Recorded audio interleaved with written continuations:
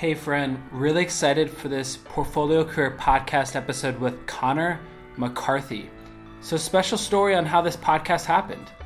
Connor emailed me from my website, portfoliocareerpodcast.com, a little bit ago.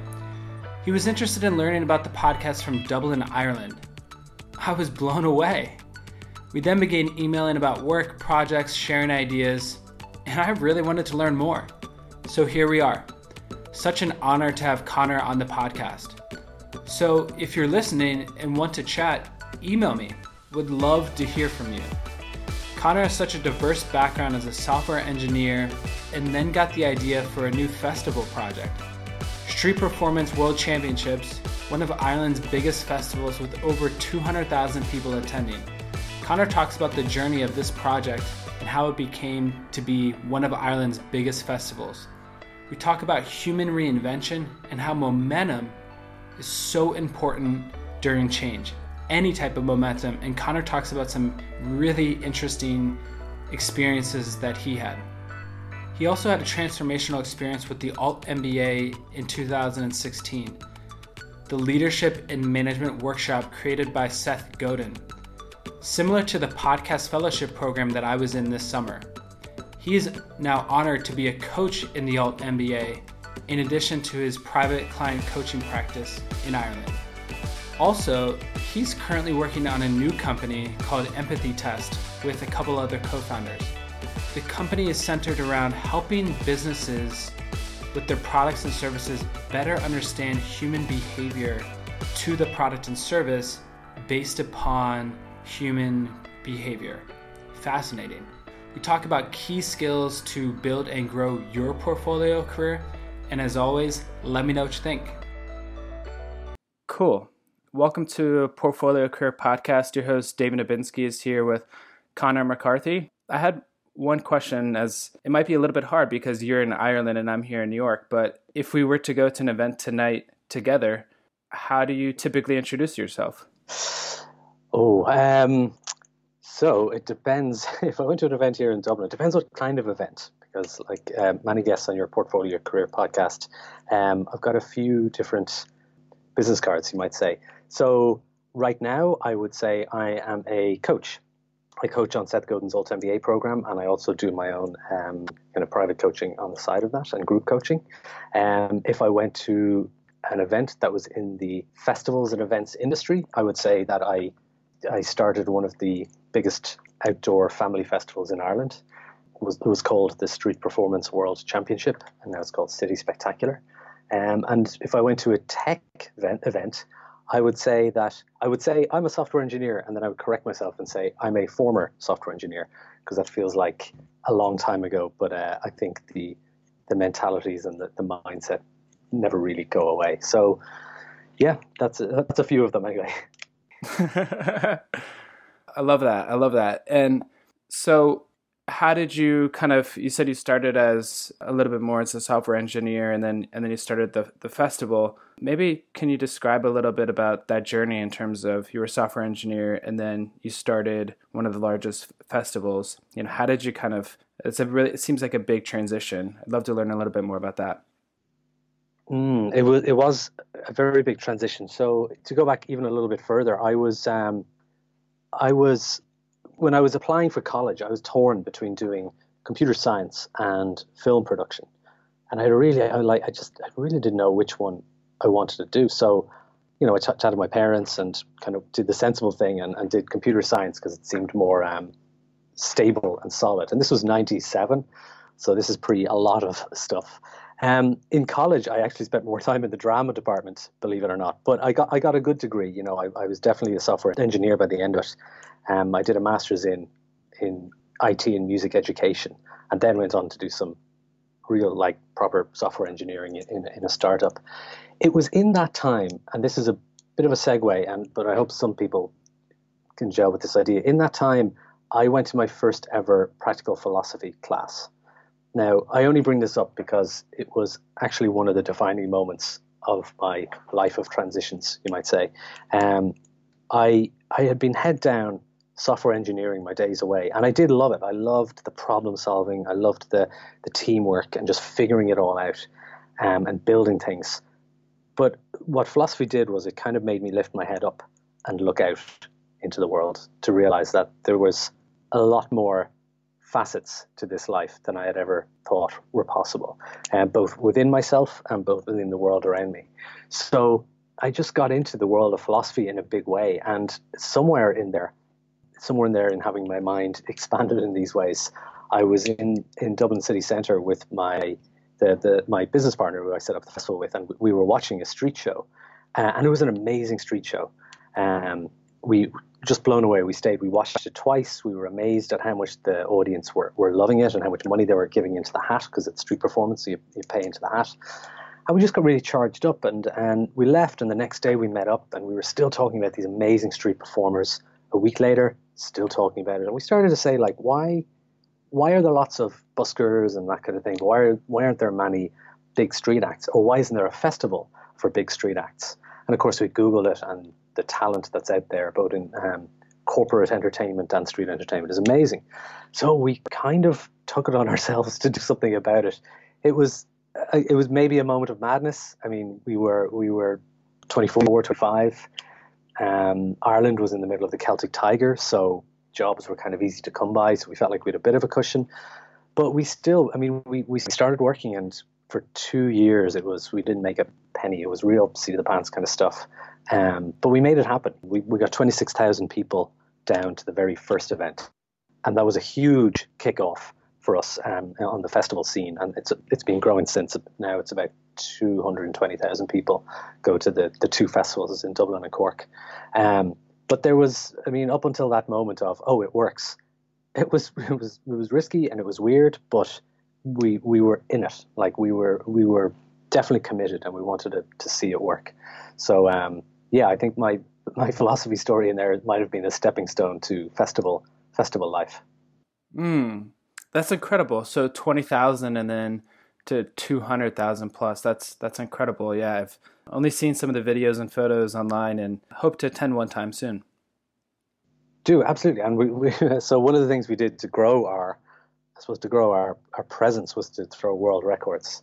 So we hold a few world records, some kind of weird ones. We have one of the most amount of swords being swallowed at one time.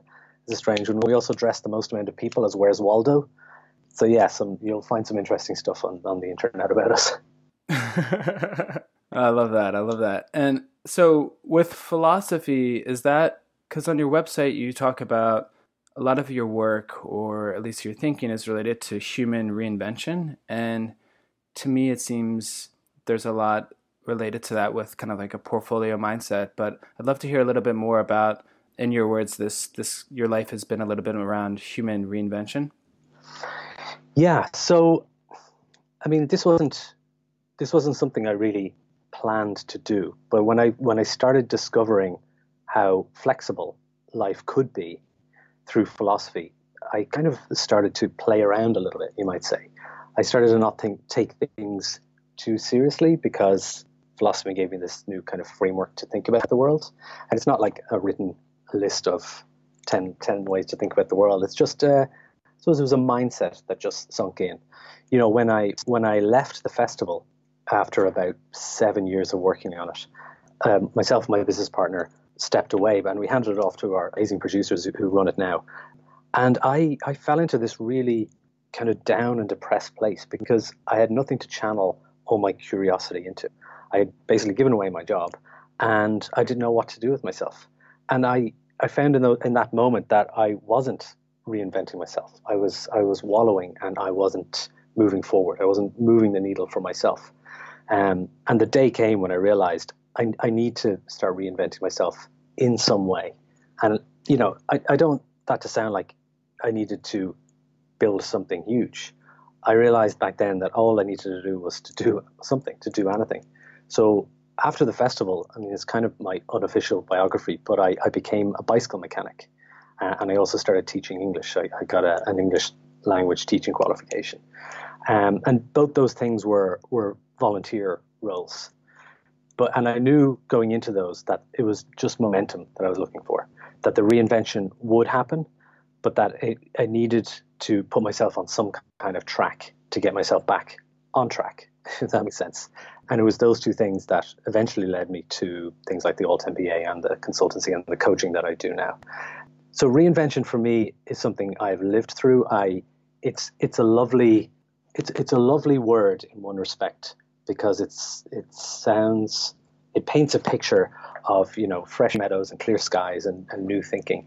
But often reinvention comes with, dark nights and moments of panic and moments of doubt. And, I really, whenever I read something about the greatest things coming from places of being uncomfortable, I really understand and I can empathize with those things.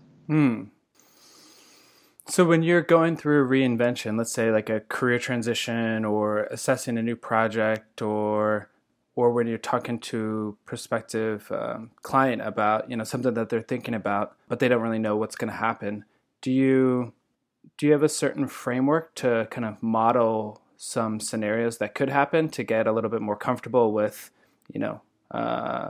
with what's next? There's some very kind of straightforward ways that I can help people describe their ideal future. And it's a bit of a classic of coaching, but it's actually really useful, because I find what tends to happen is that people might have an idea about where they want to go and what that might look like. But when you start to put flesh around that and put some clothes on it, what does it really look like? So getting specific about that future, about that goal and that change you want to make is really powerful, even to the point of, close your eyes and describe it. Describe a day in the life of when you reach this goal. And, there's always an aspect of this that says that goal will change, because goals are tricky. I think systems are a powerful tool to use in reaching wherever you need to go, but goals can be ephemeral. So while I am into goal setting, I'm also a big fan of helping people set up systems where they can move towards that goal. Okay. So I'd love to learn a little bit more about your work with the Alt MBA and some other Seth Godin's work. What drove you to sign up for the first Alt MBA program that you went into? So, like a lot of people, I was following Seth for years. I'd heard about Alt MBA, and I immediately went, that's obviously for very high impact, impressive CEO, world-changing, world-beating kind of people, and forgot about it. And then I heard about it again, didn't think about it. And then I heard him on Tim Ferriss's podcast. I said, you know what, I'm going to check it out, because I think a couple of people have been through it, and he must have said something in there where I kind of went, oh, maybe this is for people like me, quote unquote. So I went, and I, with my heart full of imposter syndrome, I applied, and then they said, oh, we'll offer you a place. And then my head got full of imposter syndrome, and I kind of went, no, they've made a big mistake. They must have clicked the wrong checkbox. They made a very big mistake here. And it was actually my wife who said, like, what are you talking about? You have to do it. This guy is he's an unofficial mentor of yours. So go for it. So yeah, I remember the day that I said, yep, I'm in. Let's do this. And yeah, it talk about a moment in time. I definitely have a pre-Alt MBA life and a post-Alt MBA life in terms of how I see myself and how I see the world. So that for me, earlier I talked about philosophy being a kind of a stepping stone into new beginnings and reinvention for me. I would say Alt MBA had a similar effect on my life. And how do you see yourself post Alt MBA? An analogy that I often do use still, is that my life before Alt MBA felt a little bit like watching a movie on the back of an airplane seat. A really good movie, but it's on this tiny screen and it's very much 2D.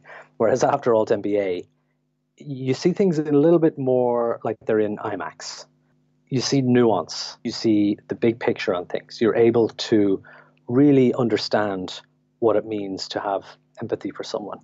You feel comfortable thinking about worldviews and discussing worldviews. You get comfortable thinking with people, which is, I'm not sure if it's fair to say this, but it's easy to hide behind a laptop and to do a lot of work yourself in a bit of a bubble.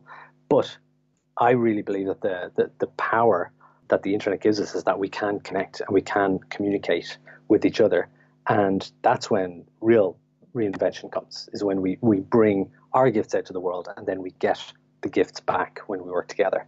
So yeah, like Alt MBA it's all about leadership, it's all about possibility, but all that starts with leadership of yourself and recognizing the possibility that's within yourself.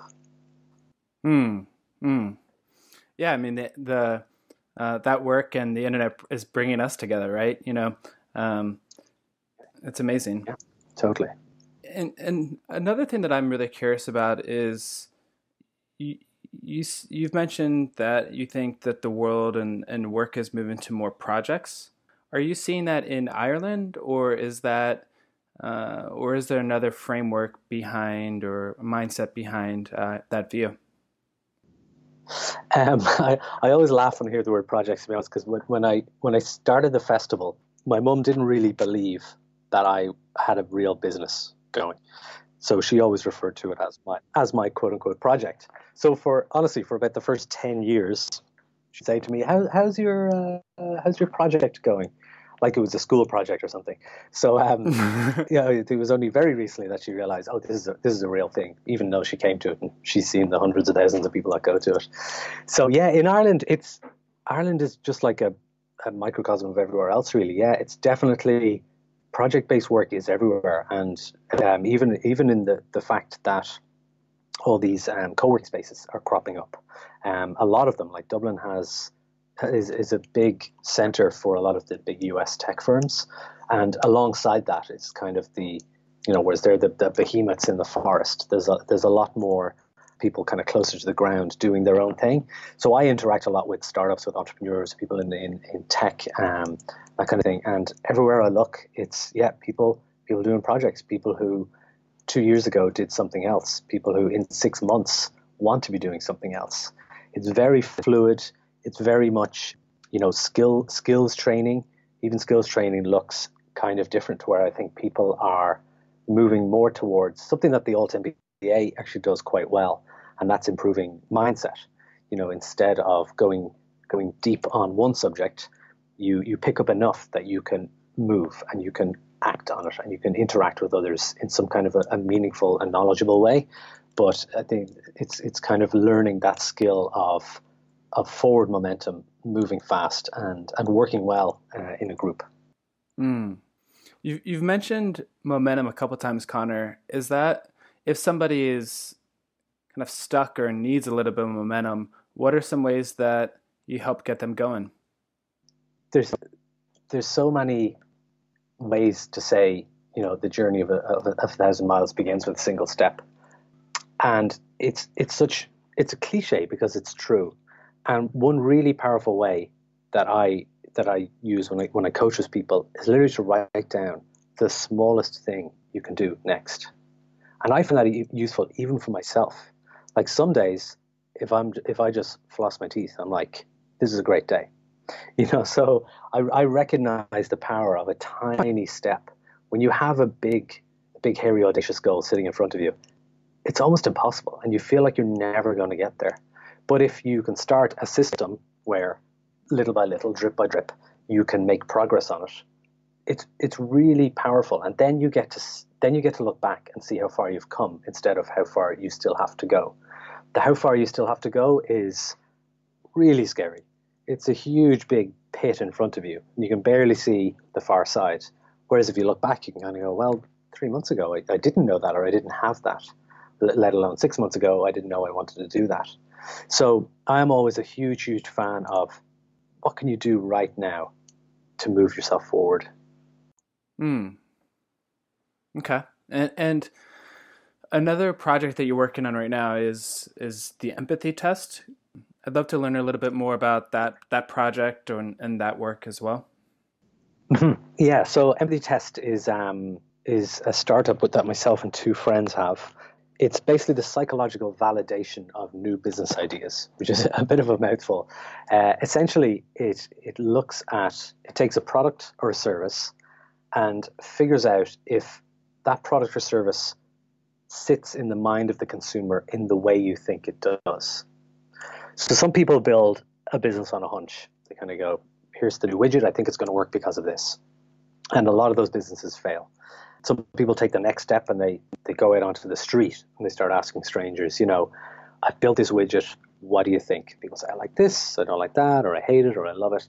And, some people pivot, some people like do away with it altogether and start afresh. So there's a lot of different ways to go about it. But what we're trying to do is figure out ways at step one that we can harness the psychological science of the last 100 years into your idea to very quickly figure out, how does the consumer think about this product? Like, where does it's like space docking. How does this clip into their mind? So it's not even, it's not a marketing thing. It's not a branding thing. Is it a purple cow thing? Maybe. But it's very much, it goes deep into things like cognitive biases and that whole world. And it's fascinating stuff. I should hold my hand up and say that I'm not the one with the deep science. I'm working 2 PhDs on it. So I'm bringing more of the, I suppose the alt MBA traits with me. But every time I have a conversation with someone who has a product or a service, this is what I really want to tell them about. I really want to bring to them and kind of say, have you thought of these things? Mm. And can you give an example of one of those questions or exercises? Yeah. So I hope this doesn't go too deep into it, but there was an app we were working with, and I won't give any names. It was one of these sleep training apps. It would kind of monitor your sleep and help you figure out how to sleep better and what hours to go to sleep and that kind of thing. And met the guys, and they had developed it. They'd made the app, they'd done a bunch of testing and stuff, and it was working, but they didn't know why the bits that were working, and why the bits that they thought would work wouldn't work. And they didn't have the budget basically to look at, well, what is sleep to the human? There's the surface level. We all need sleep. Some of us need more sleep and less sleep, but there is actually psychological science behind morning people and evening people, and that alone is a huge thing to understand. So if you're trying to develop an app and you're thinking, oh yeah, everyone's going to want this, that's probably not true straight away. That like if you can dig into the science a little bit more about the kind of characteristics of the quote unquote morning person, I forget the psychological term for it, you can immediately, like, you could scrap or you could build certain parts of your app and of your experience just around that, and in a very short amount of time change the nature of what you're offering. That's amazing. And you mostly work with Ireland-based companies with this? No, we've got a couple of labs. So one of the things that we have on offer is one of the PhDs I work with. His name is Richie. He is a neuroscientist, and so he has spent a lot of time in EEG labs, where basically they attach electrodes to your head and measure your brainwaves. Now, the kind of one end of what we offer with Empathy Test is to actually put electrodes on people's heads and have them use your product and service and see what happens. It's something that a lot of the big brands have actually done. I think there was a story years ago when Coca-Cola did this with some of their consumers. They had them. I think they introduced a can into their hand while they were measuring their brainwaves, and they thought, oh, their pleasure sensations are going to light up in their brain, and this area is going to be activated. And they were about half right. What they found was that people's centers of memory were triggered more than anything else. So people were recalling something more than they were going, yay, Coke, more than their taste buds were lighting up, let's say. So it was the power of that. Like, what are people remembering? Is it seeing the brand so often? Is it the first Coke they ever had? It led Coke down all these new routes to understanding, like, where does Coke sit in the mind of the consumer? Now that's a big brand.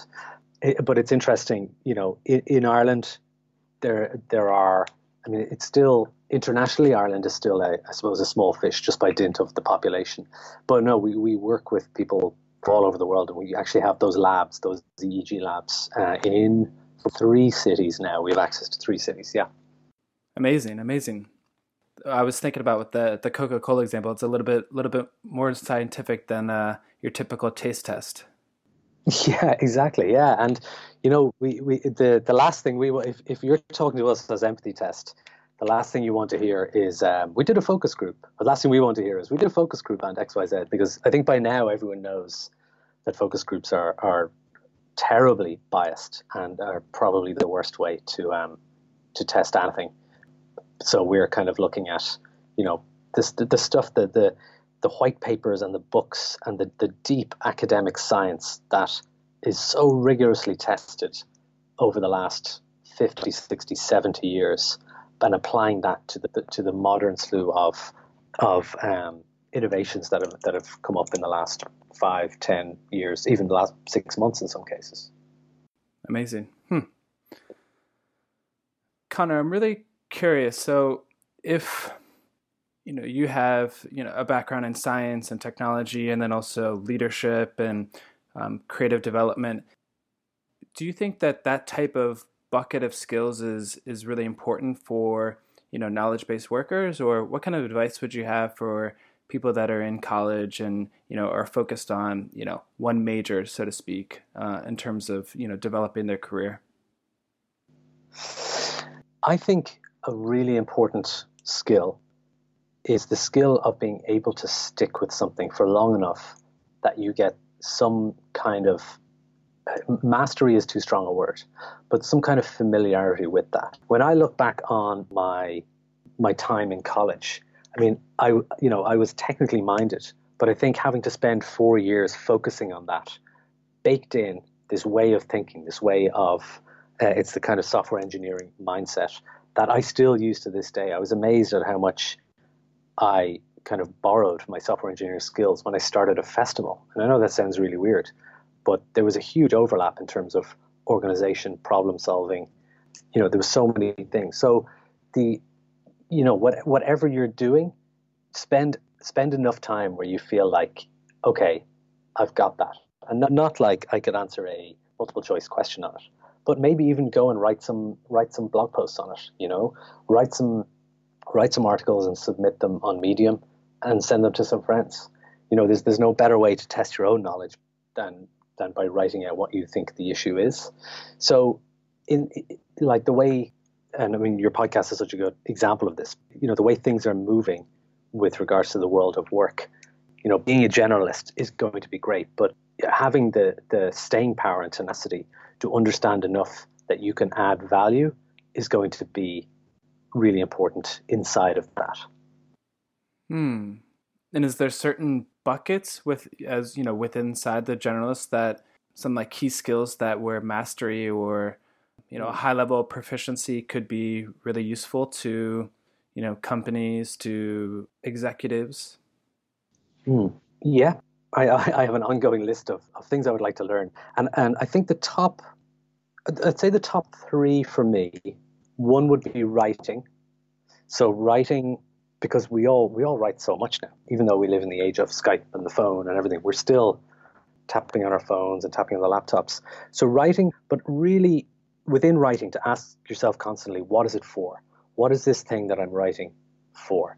Is it to inform someone? Is it a very simple email to tell someone that something is happening? Am I writing to persuade someone? Maybe I'm writing a piece of sales copy for my website, and thinking through, well, what do I want that person to think or do at the end of reading this? Or maybe you're writing to inspire. Like maybe you want someone to read it and go, oh, I've got the chills. That's me. Or you've encouraged me to do something that I didn't think possible. So writing is going to be around for a while yet. And I think that's a really important one. And alongside writing, I would say speaking. So, speaking our minds is still difficult. Like I was nervous getting on this call because to hear yourself say the things you believe in is kind of a strange experience.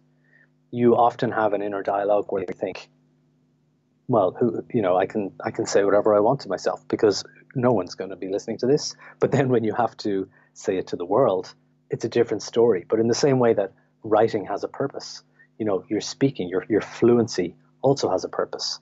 So getting used to being on screen, being in front of an audience, and again thinking, what am I doing with this piece of speech? Is it to connect? Is it just to inform people that something's happening, or am I looking, really looking to inspire? I mean, like, you watch any TED talk, and I imagine most of the TED talks that are out there fall into the inspire bucket. And so they're two really important ones. The last thing I would learn, and pretty sure there isn't a course for this, so it might be tricky to Google, is getting comfortable with being uncomfortable. And that's just one of those things that you kind of have to live through it to understand what it looks like. Because when in the world of projects and in the world of creating your own work and being an artist in that sense, there will be moments where you're between things, or when you're really far into something and you don't know what to do next or where to go. But being able to say to yourself, what I'm feeling now, this uncomfortableness, is part of the work. And in many ways, it's the most important part of the work. Because if you say right then, I'm feeling uncomfortable, I'm just going to stop, then it's all over. But if you say to yourself, I'm feeling uncomfortable, it's probably because I care a lot about this, then that gives you a kind of a refreshed perspective on it, where you can say, right, I care enough to do this. I care enough to be this uncomfortable. So what steps can I take to move things forward and not dwell in this discomfort? Lean into the fear. Lean into the fear. And I think that's something I say and I see, and it's often hard to recognize when it happens to you, but when it does, it's almost a case of sit down and write out those words. How can I lean into this fear? And just let your mind go and see where it takes you, because it is fear. It's scary. Turns out fear is scary, but there's always a way through, and no one who ever did anything exciting or accomplished anything, got through it the easy way. It's amazing, Connor. I really appreciate that. And if people wanted to support and follow up with you on about any of your projects, what's the best way for people to do so, Connor? So LinkedIn is a great way to do it. If you just Google me, if you Google Connor McCarthy Alt MBA. I also have a website. That's my coaching website. It's connormccarthy.co. And just last week, I started a newsletter, because I tend to be curious about so many things. I said I would share some of those things with the world. So my newsletter is called 3x5, and the address of that is 3x5.email. So yeah, there's 3 different ways to get in touch with me. Awesome. Thank you so much, Connor. I really appreciate your time, and thanks for your interest and support in my podcast, and looking forward to what's next. Thank you so much, David. I love this podcast. Such a good idea. I'm kind of jealous. I wish I'd done it myself. I love it. Thanks so much, Connor. Talk to you soon. Thanks.